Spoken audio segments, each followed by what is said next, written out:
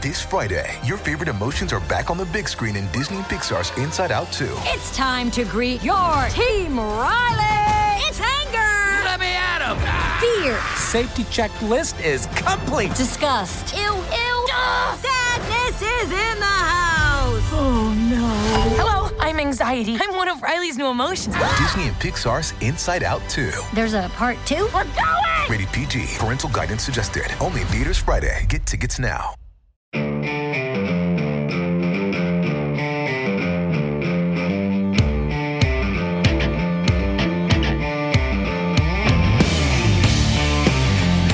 friends, welcome to Wrestle Buddies, Game Plus Wrestling podcast about friendship, wrestling, and wrestling with friendship. I am your host, Matt Elfring, and with me is my closest wrestle buddy, Chris Hayner. Wow, that was very excitable, Matt. I like where you're at today. I like the energy. Let's keep it flowing because we got a lot of good stuff going on today. And yeah, it's a good week. It's a new day. Yes, it is. It is a new day.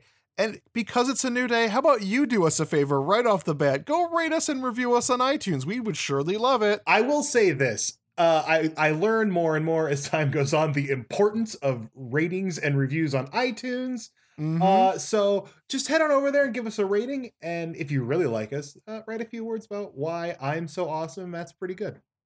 Yeah, I mean, you could write a little thing. You could. I mean, you may or may not see a review there that makes no mention of me and just talks about how sexy Matt is. Yeah. Well, But, that's just one of my fans. One of the Elfring Nation. Chris, what do we have on the menu for dinner today? Oh, Matt, what a wonderful three course meal we're gonna have today. Oh boy, I'm excited for that. Oh, so we're going back. We're going back to the theatre because Broadway's still closed, but WrestlePiece Theater never goes anywhere. We have a brand new WrestlePiece Theater today. We have a mailbag stuffed with listener questions. But before that, this is a special week. There is a new documentary film out called "You Cannot Kill David Arquette," which, I mean, I don't know why someone would want to kill him, but it is about David Arquette's return to wrestling to sort of redeem himself from his 2000 run in World Championship Wrestling. Matt, the kids call it WCW. They do. So we thought, what better time for us to revisit David Arquette's WCW adventure? That's a good idea. And I know a lot of you are thinking, wait a minute, weren't you guys going to talk about Ready to Rumble with Tam this week? Yes, we were. We sure were. Things had to change. And I think even before we can get into that, you need to know about David Arquette's WCW adventure. Gotta have the context. Listen, it's not like we're never going to talk about Ready to Rumble. We're going to talk about Ready to Rumble a little bit in this segment. Yes. Because this doesn't happen without Ready to Rumble. I do want to point out, originally we were just going to talk about You Cannot Kill David Arquette, the documentary, which we both watched. Mm-hmm. However, we both hated it. So I didn't like the beginning. Like it grew on me a little bit by the end when they started getting to the hopeful parts. There was too much of it was focused on like, man, isn't wrestling terrible? Aren't wrestlers the worst? Because like the whole thing is like, it's about like the whole premise is him talking to wrestlers who are just disgusted by his WCW run and like what he did to their business. And I'm like, bro, you are a 17-year-old backyarder from somewhere in New England that no one has ever and will never hear of. He didn't do anything to your business. Also, it's 2020. Chris and I were teenagers when this was happening, late teens even. Yeah. I don't remember. I mean, obviously he had heel heat, which we will get into. I don't hate David Arquette. No. I look back on this moment of him in WCW extremely fondly and actually something that's good for the business, even though it's kind of bad for the business at the same time. Yeah, I don't think it's the bad. We'll get into it, but I don't think it's the bad thing that like a lot of more old school types would like to build it up to be. I think it's fun. I love David Arquette. Like same here. I am an #1 Scream series fan. I am Deputy Dewey representing for life. And also Ready to Rumble is a fun movie. So like I was like, oh my God, the guy from the wrestling movie is trying to be a wrestler. And he's he's playing into the surreal and mocking it with his over-the-top costumes and his crazy entrance and whatnot. Mm-hmm. So the whole idea of the documentary is supposed to be, you know, the thesis for the film is this is his road to redemption. Can he win over people that hate him? Right. However, it is set up in such a way where this movie tries so hard to let the audience know that David Arquette is hated in 2020. He's not, by the way. Right. That wrestling fans just, they're so mad about him. They're not, by the way. I would also go so far as to say half of the wrestlers and wrestling shows shown in the movie, maybe they're real. I'm convinced they're not real. Like, I don't think that Backyard Federation's a real thing. I have a hard time believing anything that happened in the lucha portion of the movie. Oh, that's real. That is actually real. Like wrestling in intersections and at yes, stoplights? That is a very, very real thing. Vice's The Wrestlers covered that. Really? It's guys that wrestle at a stoplight in, I think it's Tijuana, and they just like make tips during the stoplights by like wrestling in the street. It's a very, very real thing. It's actually, it's the most unbelievable thing about the show or the movie that is actually real. That's so much of this movie is it's contrived. It's set up. It's shots that are set up that are awkward, like DDP and David Arquette doing yoga on the beach. Yeah. Him and the Lucha Libres on top of a mountain screaming at the sunset. It is trying so hard to be art, to mix in storytelling and wrestling, when all you really needed to do was follow David Arquette through, trying to become a wrestler again. And kind of, I'll be honest, like, I think he's made it back in the indie scene personally. Absolutely. He gets when there is an indie scene, he gets booked. Like, it happens. Yeah. I will say, for me, the most compelling character of the entire documentary is his 14-year-old daughter, Coco, who wavers the whole movie between, God, you're embarrassing me so much, Dad, and like being really proud of him for chasing a dream. Like that kid is very cool. That kid is, of course, the product of his first marriage. So she is the daughter of both David Arquette and Courtney Cox. So maybe she's acting. I don't know. But like, she was really, like, I loved her in that movie. Yeah. I'll give a couple quick notes. So there was a moment in the movie there I really got frustrated. I love documentaries. Like I've actually done a couple short documentaries myself back in the film school days. Oh God. So there's a moment when Arquette is working his way up the ranks in the independent film scene, and it's all montage, which super pissed me off because that's what I wanted to see. The stuff, like, montage the sad stuff.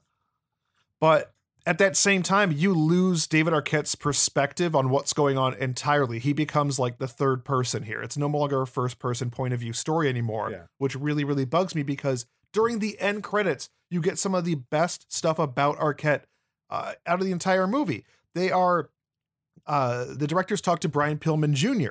and Junior Pillman mentions that Arquette donated all of the money that he made during his WCW run to Pillman and Owen Hart's families after, Brian and Owen passed. And also draws. We'll get to that in the breakdown of his time in WCW.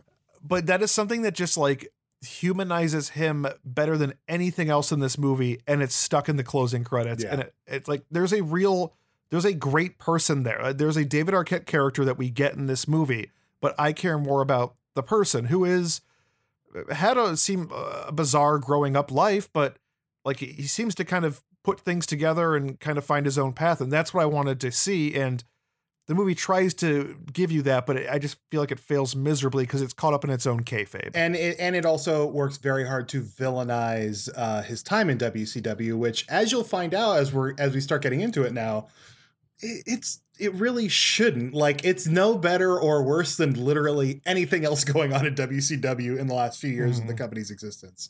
I will say, Ready to Rumble hit theaters on April 7th in the year 2000.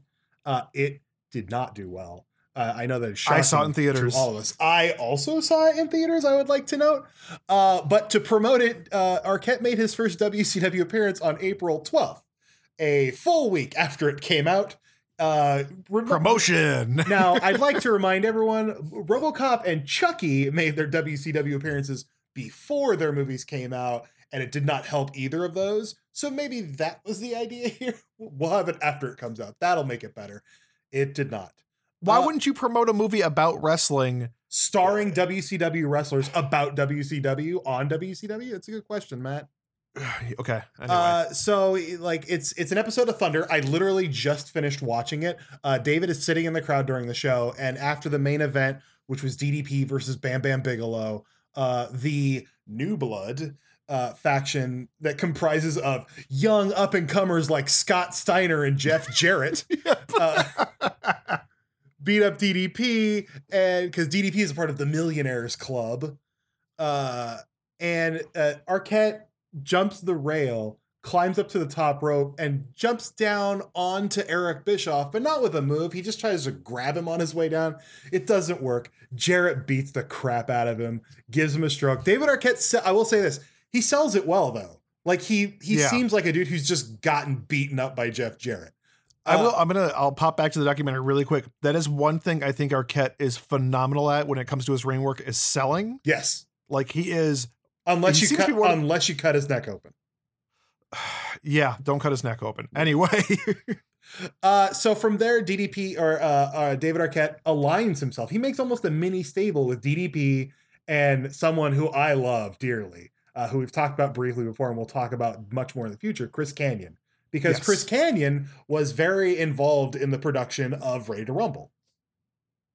Right, Matt? Isn't that the case? I do not remember. I believe he was. I will also say Mike Tenay flat out says, so instrumental in Ready to Rumble is Chris Kanyon. He doesn't clarify how, but he was definitely in it for a couple shots at least. Yes. I think he was also one of the people who helped train the actors. Oh, like yeah, he's kind of one of the specialists they hired for the movie. A consultant, if you will. Thank you. So cut to April 24th episode of Nitro. David Arquette beats Eric Bischoff in one-on-one competition. It's kind of like how Dominic Mysterio Guerrero beat Seth Rollins at I don't know, some pay-per-view. Payback. And then cut to the very next episode of WCW TV, another episode of Thunder. Okay, so the show opens. It's so ridiculous. The show opens with Jarrett and Bischoff arriving in like a Cadillac. They get out and they're like, we're here to party. We even brought a special guest. And they pull David Arquette out of the beaten up out of the trunk of the car, which tells me they kidnapped David Arquette. This is a felony. He has been kidnapped by Jeff Jarrett and WCW President Eric Bischoff.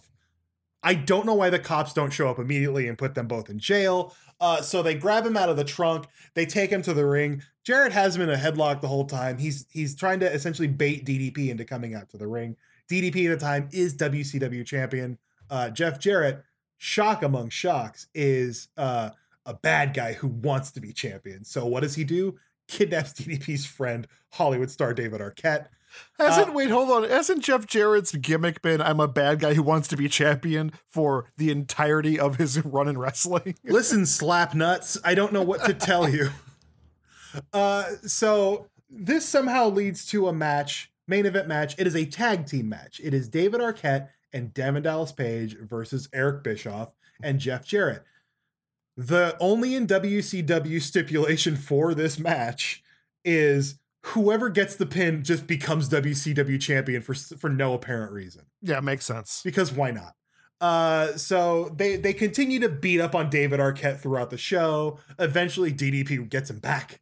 And he's like, bro, you don't have to come do this because you've been beaten to death. We don't know. Like, stop, please. And yet still, David Arquette comes to the ring with DDP. And this is my favorite moment of the match. It is during DDP's entrance. He holds David Arquette back and he throws his hands up into the diamond cutter to set off his pyro, you know? Yeah. And David Arquette tries to do his own version of it, but the pyro goes off and he jumps because he's scared of it. So like they've painted David Arquette's face to make it look like he has a black eye and bruises and he's scared of the pyro. And like in my mind, the David Arquette character is guy with PTSD is being put through hell because he has to promote his movie that is failing at the box office. Because but isn't that kind of the perfect like character for Arquette in this exact moment? Like absolutely. Yeah, he's wearing in like unfamiliar territory, and like none of this makes sense to him. It's all weird. And he's like he's proving that he is a wrestling fan. Like you can see he's trying to lean into some sort of character. He's wearing like this mesh t-shirt almost, so you can kind of see through the shirt, and he's wearing like shiny pants and whatnot. But like it's all so bizarre. It's beautiful. Matt, it's art. It's art. Ultimately, like, I know you're going to be shocked to hear this. David Probably, because I don't remember anything from wrestling ever. Oh, David Arquette speared Eric Bischoff at the same time as Jeff Jarrett hit DDP with a chair. They both pinned the guys they hit. The ref saw David Arquette first, so he got the count and was named WCW champion on the spot. I know what you're thinking, Matt. DDP's going to be irate because DDP just lost his WCW championship. Not only did he lose it, he lost it to a Hollywood actor. Even though that's his friend, that's still money taken. That's money taken out of his pocket. Like, that's this Hollywood elite comes in and gets all the money. This 1% Hollywood like superstar from movies like Scream and Scream 2 comes in, eight-legged freaks, and ready to rumble. Box office dynamo, ready to rumble. Because this was like 2 or 3 weeks into Ready to Rumble's release. It was not doing well. No, it was dead on arrival. But that's not what happened, Matt. DDP was thrilled that he was no longer WCW champion. He raised David Arquette's hand. They celebrated. They escaped together through the crowd. They were best friends. Why? I don't know. Because DDP's like, the weight of being champion is finally off of my shoulders. Finally, when people look at WCW, they're not going to see my face attached to all this. Bang. Self high five. But okay, so technically David Arquette was only champion for 12 days. But people made it seem like it was 3 years. They really did. Like the fact that this blip in the radar is the thing that is stuck in the craw of so many wrestling fans. Literally, Vince Russo made himself WCW champion at one point. Eric Bischoff was WCW champion. Vince McMahon was WWF champion. Vince McMahon was ECW champion. Ugh. We can't pretend that David Arquette being WCW champion is the worst thing to happen to wrestling. I would say out of all of these, I do like Bischoff as champion actually, for a brief time. But I would say out of all those, like Arquette as champion is probably the best storyline. Absolutely. It's a kind of I hate to make the comparison, but I'm going to do it. A Bullet Club mentality where you have these outsiders invading and like becoming the best. David Arquette is Bullet Club for life, baby. He's too sweet. I will also say David Arquette as WCW champion led to one of my favorite WCW moments. I don't know if you watched the video I linked you to, Matt. Yes, I did. I've seen it many times. It is my favorite thing. It is a vignette that was filmed on the set of 3,000 Miles to Graceland. David Arquette shows up to set with his wife, Courtney Cox, and with his wife, the WCW championship title around his waist. And he just keeps telling her, like, I'm WCW champion. She's like, David, you're not a wrestler. What are you doing? And then, since it is a set of 3,000 Miles to Graceland, WCW gets its biggest celebrity guest star of all time. Yep. Kurt Russell, Matt. Kurt Russell is there. Kurt Russell's like, what is going on here? And Courtney Cox is like, David's the WCW champion. And he's like, yeah, I'm the champ. And Kurt Russell's like, sure. And he starts laughing and he walks away. And David Arquette's first instinct is to look offended and then grab a steel folding chair to run after him. And you just hear, the last thing you hear is Courtney Cox going, David, you're not a wrestler. It's the best thing. We will put this link on the Twitter because it is no joke. It is a top 5 WCW segment for me. It's a delight. So man. Good. Oh my God. I can't. And Kurt Russell's technically a WCW alumni. Good. What WWE booked K-Fed? WCW got Kurt Russell, bro. Take that. Also, Anyways, I like 3,000 Miles to Graceland. Arquette was champion for 12 days. He was, yes. Sorry. Can we do a segment on Kurt Russell and WCW next week? Yeah, sure. Arquette was champion for 12 days. At Slamboree, it was David Arquette versus DDP versus Jeff Jarrett. And it's in the triple decker cage, which all three of us who saw Ready to Rumble would recognize from the main event of that movie. It is a cage with a smaller cage on top of it, and then an even smaller cage on top of that second cage. And in theory, I will say, because I have watched this match probably in the last year. I've watched Ready to Rumble easily twice in the last year. Every week. The movie version of this match works out very, very well. The actual real life version of this match does not work well because everything's so shaky and like it feels like, you know, like weird carnies came to town and set up like a really shady ride and it's gonna fall apart at any moment. It's as if WCW watched the movie and was like, oh man, we could build one of those. We got 20 minutes. Yeah, and then they grabbed a bunch of fencing and just put it together. And like wasn't like Cage 2 Cage 2 had weapons in it, right? Cage 2 had weapons in it, yes. And then the title was hanging from the top of Cage 3. Yeah, because you couldn't have actual wrestling in Cage 2 because someone's going to go through it. Because there's no mat. Yeah, and no matter how well it's built, it's gonna give. It's just tiny pieces of metal. Yeah, like chain link fence. It's the visual of the triple cage match is incredible. Like, yes, that seeing a camera shot looking at that cage, that 3-tiered cage, it looks awesome. Like it's like the Punjabi prison, cool. Like the Punjabi prison. Like it looks great, and then you're like, oh wait, this doesn't work. Hate here's why I'll disagree with you, Matt. I thought the Punjabi prison was a total joke because you couldn't literally see through the bamboo no, I know fence. The match itself is terrible, but I like the look of it a lot. It's a spectacle. That's what. Yeah, yes, perfect. That's a perfect way to put it. It was spectacle. Yeah, and it was spectacle. It looked amazing. Yeah, the match. I mean, I don't know what you're expecting from a match in which in 2 of the 3 cages you can't wrestle, and David Arquette isn't really trained to wrestle, so there isn't a lot you can do. But in that second cage was a guitar, Matt. Oh man! Oh no! What's gonna happen? You know what Jeff Jarrett loves to do with guitars, right? Play them. No. He likes to pretend he plays them, but then he likes Be my baby tonight. He likes to smash them over heads, Matt. Oh no! Thwack, slap nuts. That's the second time I've said that in this episode, and I like it. That's twice too many. I know, but we don't have to censor slap nuts, right? No. Good, because that's 3, baby. No. So somehow, David Arquette gets the guitar instead of Jeff Jarrett. And but it's okay. He's going to whack Jarrett over the head and either let his buddy DDP get the title or reclaim it for himself and go on to become, I'm assuming, just a long-running, 3-year champion of WCW. Oh, yeah, that makes sense to me. Classic main events against the likes of Ric Flair, Bret Hart, Goldberg. We love the Goldberg versus David Arquette feud.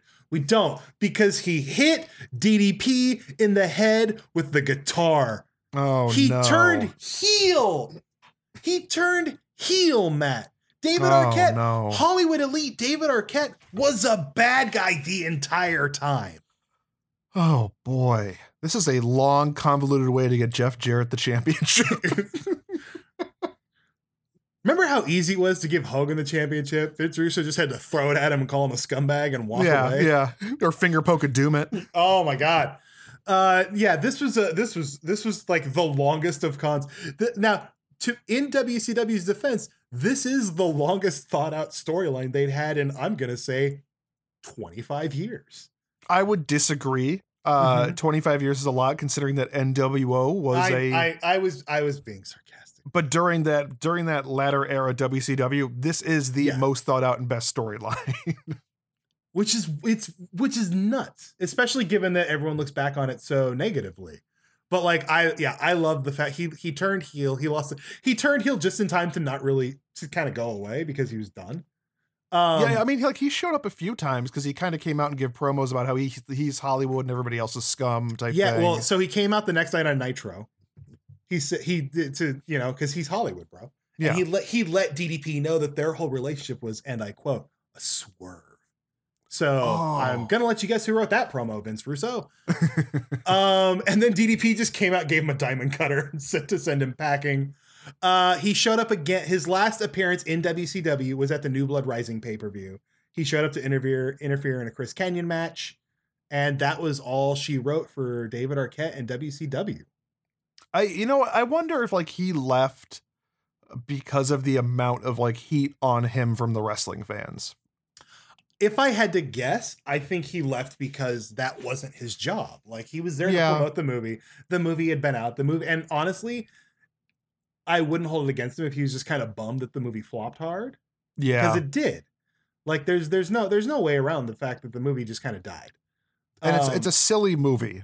It is a very silly movie. It's like the most of its time movie I can think of. Like only in that era could a movie completely surrounding the idea of like wrestling being still a kayfabe thing come out as a comedy and just and the stars of the movie, their characters run a poop sucking business.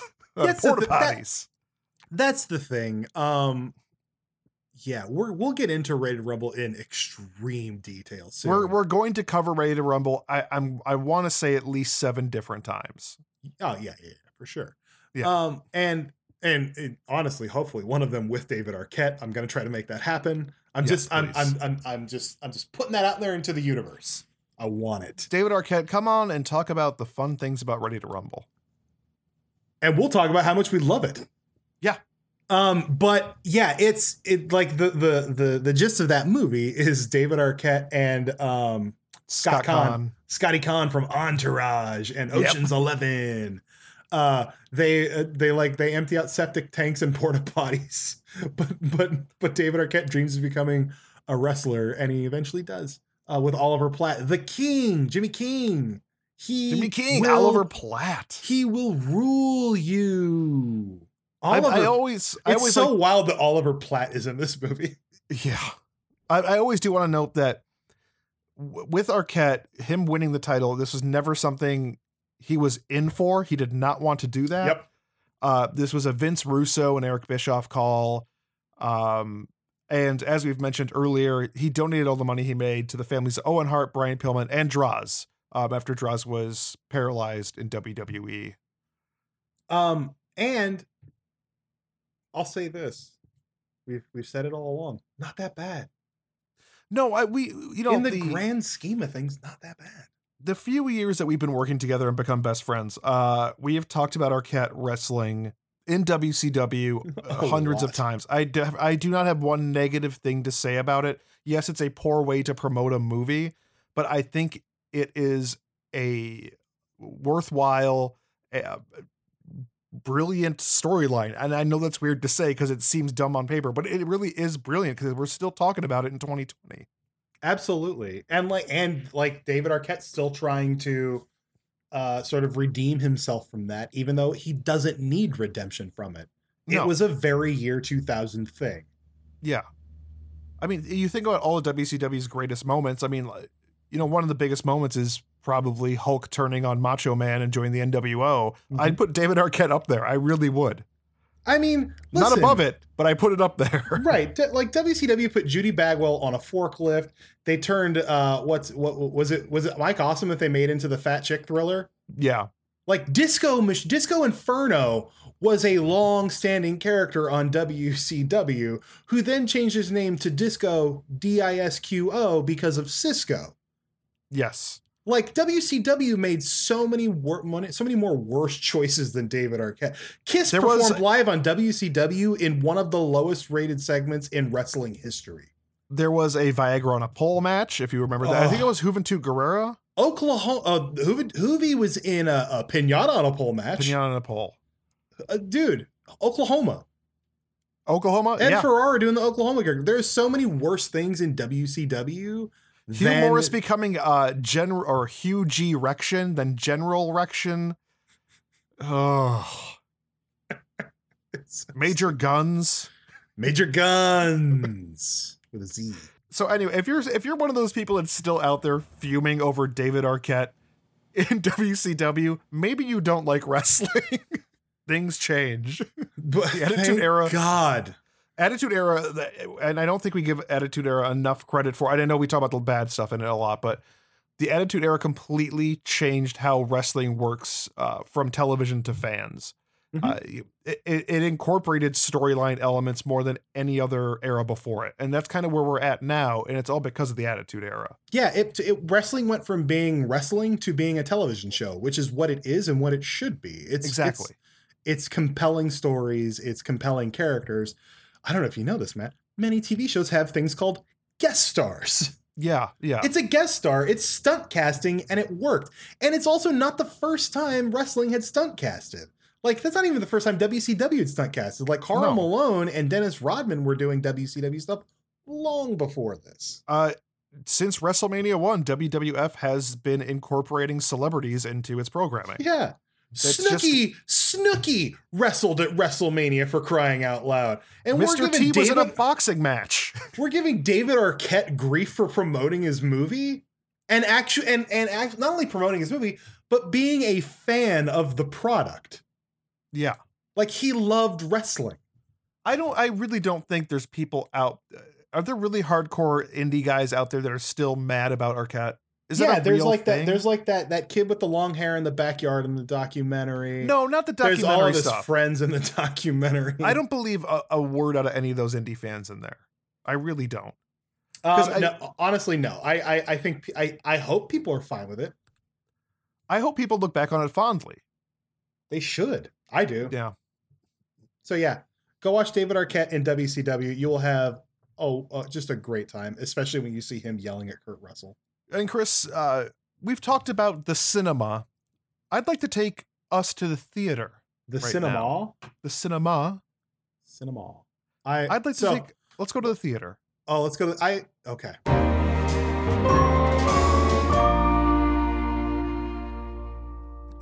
Let's just get ready. It's time for WrestlePiece Theater. Chris has no idea what we're talking about. I do not know what the segment is. I don't know what I'm going to be reading. It's a weird deep cut from I'll get into what this is later. We're going to talk about what it is after I do it? Yes. Fantastic. Okay. Let me do that sweet intro.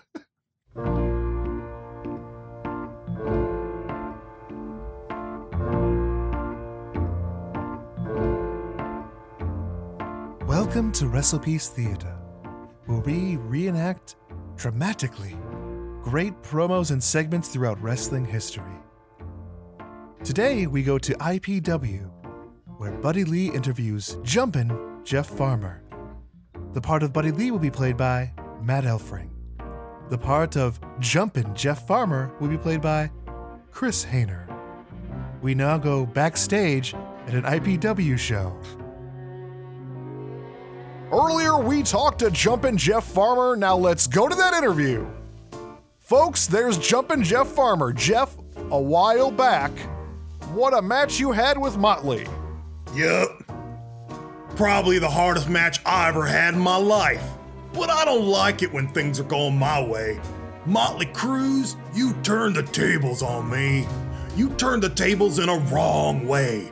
You got me mad now. I've stood around. I've listened to everything you had to say. I did everything necessary. But when you turn around and you backstab me one way or another, and you cheat me out of what's rightfully mine, that's when I get angry. Now, I'm the one doing the challenging. I'm issuing a challenge to you, Motley Cruz. Get in the ring with me. This time, I'm going full force. Jumpin' Jeff Farmer. Oh, that was fun, Chris. Oh, by the way, scroll on to the next page. We're doing another. Oh, what in the world? Folks, there's Jumpin' Jeff Farmer. Well, he did it. He pinned me right in the middle of the ring. There's always a lesson to be learned every time you step into the ring, and Motley Cruz. And Motley Cruz, you taught me one very good lesson. You took me out of my game plan. I couldn't wrestle my kind of match. Believe me, I learn, and I learn well. It don't take me long. Next time I get you in the ring, you're mine. New tactics, new game plan, you're mine. Oh, great, Chris. What is that? Scroll down to the next page. Oh, man. What? Jumpin' Jeff Farmer. Destruction Unlimited. That's what he calls himself, Destruction Unlimited. Gonna put me down and I'm never gonna get back up. No one's ever done that. I've done a lot of things in my day and I've gotten hurt many a times, but I've always risen to the occasion. You're not gonna hold me down. Nobody's gonna hold me down, and I'm not gonna lay down for anybody. You wanna fight me? You wanna wrestle me? I'm gonna do either one, but one way or another, I'm gonna come out on top. Chris, that was a beautiful read. Can you scroll on to the next page? Matt, what are you doing? Why are you doing? Oh my God. This is so long. Hold on, I need a drink of water. No breaks. Oh, great. This is the theater, Chris. Okay, I'm sorry. The paying audience, how could I forget? Folks, here's Jumpin' Jeff Farmer. How you doing, Buddy Lee? Good. I've heard the. Chris, hold on. Should I go back and do that reading again? Did I not get? Okay. Yeah, I want to give you some dramatic influence on that. Good. I'm sure you've heard the old saying, somebody's a crybaby. Well, I've been beaten many a time in the middle of the ring, but I've never cried about it and I never will. Motley Cruz, first time we met, you took me out of my game plan. You beat me 1, 2, 3 in the middle of the ring. Second time we met, I made the adjustments. I beat you 1, 2, 3 in the middle of the ring. I didn't cry about it, and I don't see why you should either. You made some threats against me, saying you were gonna put me down, whether it be in the streets or in the middle of the squared circle. I was gonna say in the sheets. Well, if you wanna meet me in the middle of the squared circle, that's fine, because I'll accept any challenge that's thrown out to me. Doesn't matter to whom or from whom, but I'll take it. I just hope I don't have to look over my shoulder for you, because I'd hate for anybody to get hurt. Now let's go to the ring. All right, Chris, can you scroll down to the next page? I'm joking. That's it. Wait. That's it. Oh, okay. Matt, who's Jumpin' Jeff Farmer? All right, so here's the thing about Jumpin' Jeff Farmer. He is a wrestler from the 80s in IPW. Essentially, after researching as much as I could, he is a ghost. So he wrestled out of the Little Rock, Arkansas. What He's a ghost. Not like a real ghost. Not like a ghost like we have on the show, but like there's no info on him. He's not a ghost. He's not a spooky ghost. Okay. He wrestled in Little Rock, Arkansas during the 80s. The guy that he's facing in this onslaught of terrible promos, Motley Cruz, is still active and a real person. Really? Still wrestling. He has a Facebook page you can check out. I do want to point out, because in my research, I had written a lot about this guy, but this is not the same Jeff Farmer from WCW, from the tag team of Thunder and Lightning, who went on to become NWO Sting. This is just some guy, Jumpin' Jeff Farmer, who did these promos, wrestled a few matches, and disappeared forever. Matt, I have not watched these promos or heard of this person. Did I get anywhere near his voice? No, not at all. It's more like I'm sure you heard the old saying, somebody's a crybaby, and I'm also reading it better than he, like, there's no way. I like my interpretation better than his then. Yeah. He's just like it's just like a farmer. He's like a farmer who just like accidentally started wrestling. So he is a farmer and his name is Jumpin' Jeff Farmer. Well, he's not a real farmer. He just looks like a flashy 80s wrestler. Like he has that satin jacket. But there is no way you would have ever read it like him, because it's considered one of the worst promos of all time. Like how he reads, and I think I did it pretty well. I think you did very well. I mean, thank you, Chris. My throat hurts. Well, Chris, you know that old saying, somebody's a crybaby, that everyone uses all the time? Yep, I use it all the time. There were a few moments in there where I was like, I feel like there are things I want to talk about. Somebody's a crybaby was the first, the big one. The second time we met, I made the adjustments. I beat you 1, 2, 3 in the middle of the ring, and I didn't cry about it. Why would you cry about winning? I don't understand. I don't get it. As I was transcribing this, because I've watched this video like a bunch of times, it's insane. It's not like wrestling fans that like bad promos will like this. Mm-hmm. It's just, it's read so terribly, and the wording he uses, he says so much but says so little. That's the best way to explain it. He does say a lot. Yeah. He says almost 4 promos worth of stuff. And the way he intros that first segment is amazing. Like, it just says yep, and then I wrote beat because you need a beat, but it's more like yep. And then there's just a long pause. Magical. Probably the hardest match I ever had in my life. Oh, wow. That was that's a deep cut this week for this week's WrestlePiece Theater. Thank you, Jumpin' Jeff Farmer, wherever you are. Yep. All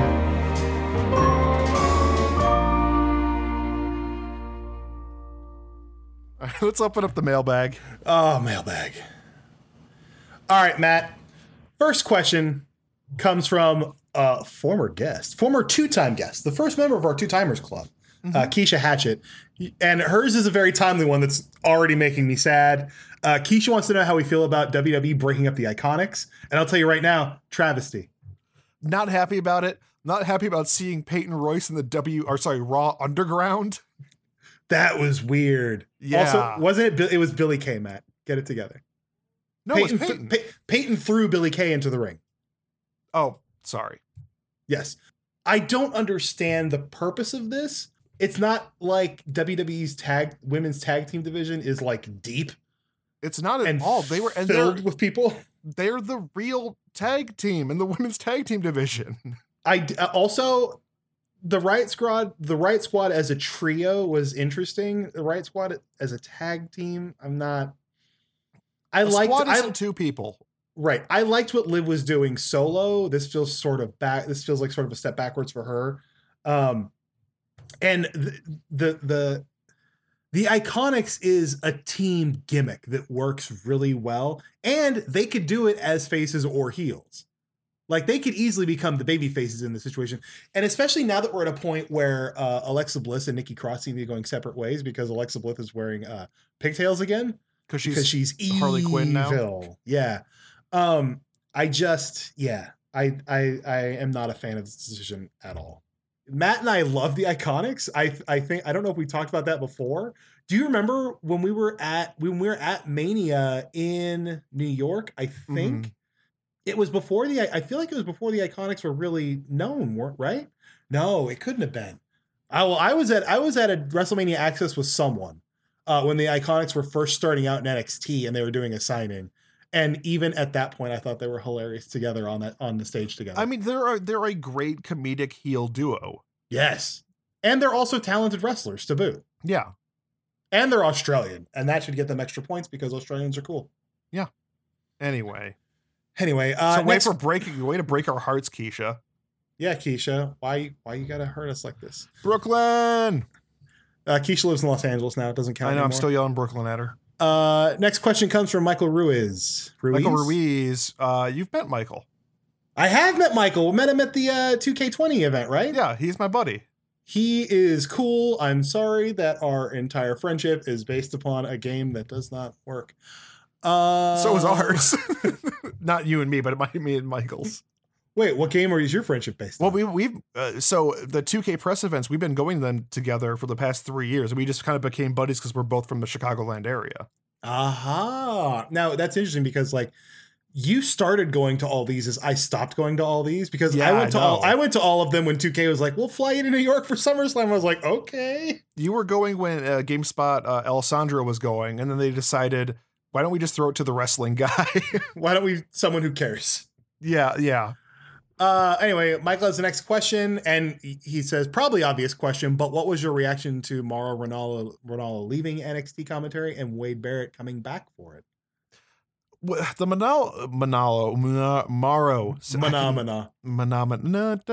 Mauro situation is, it's rough because like he does deal with issues with depression, and it doesn't seem like WWE is the company is a good fit for him. So I'm kind of glad that he's leaving for his own mental health. I love him on commentary though. Mm-hmm. So I guess like it's a bummer, but like it's for the best, and I'm pro Wade Barrett constantly. So absolutely. Wade Barrett has been, okay. Well, first I'll talk about Morrow. He mentioned in his sort of statement about leaving the company that like he's taking care of himself and taking care of his mother, which like, yeah, you do what's best for you and your family and all the forever, every time. It's not like he's going to be hurting for work. He still has like Showtime Boxing and whatnot. Yeah. And also like I'm dying for a Morrow hosted podcast. Like how great would that be? Yes. And Wade Barrett has been honing his skills as a commentator on the indies. He's done stuff for NWA. He's done stuff for a variety of places, and he's really good.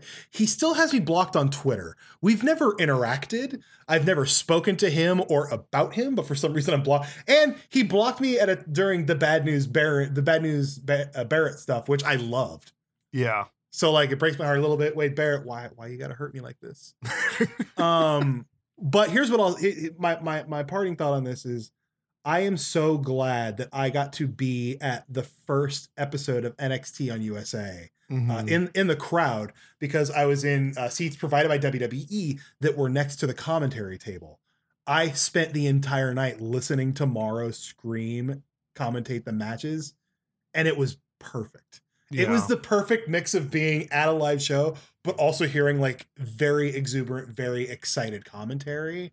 And like it massively improved the entire experience, and I will not forget that.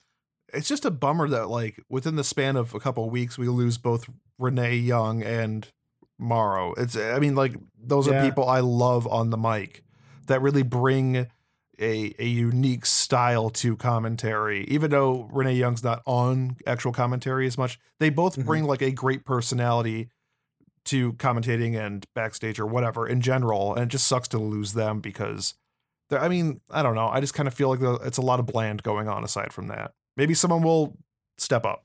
Yeah. Well, that's the thing. Like I'm hopeful that someone will step up. Also, this isn't the first time Morrow has left WWE. No, like it's not. He's left before and come back. So like, I don't know that this means he'll come back eventually, but like, I'm sure like based on the way like WWE worded the release in a very specific way compared to how they usually word them. They said this was amicable, and they said that this was sort of a mutual parting of the ways. And this wasn't a like you're gone, best in your future endeavor situation. Yeah.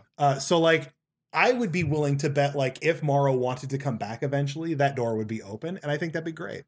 Yeah, completely agree. Okay. Last question comes from our boy Del 9000. G9000. For 1 year, you were only allowed to wear the ring gear of one wrestler.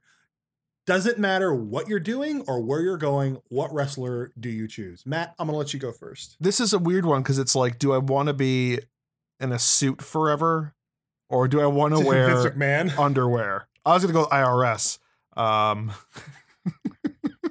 Yeah, I mean, you can't go with a Ted DiBiase because then you look like an idiot everywhere.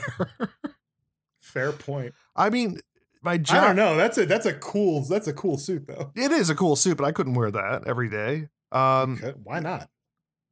Because it's just too shiny, and I'm not a shiny, flashy dude.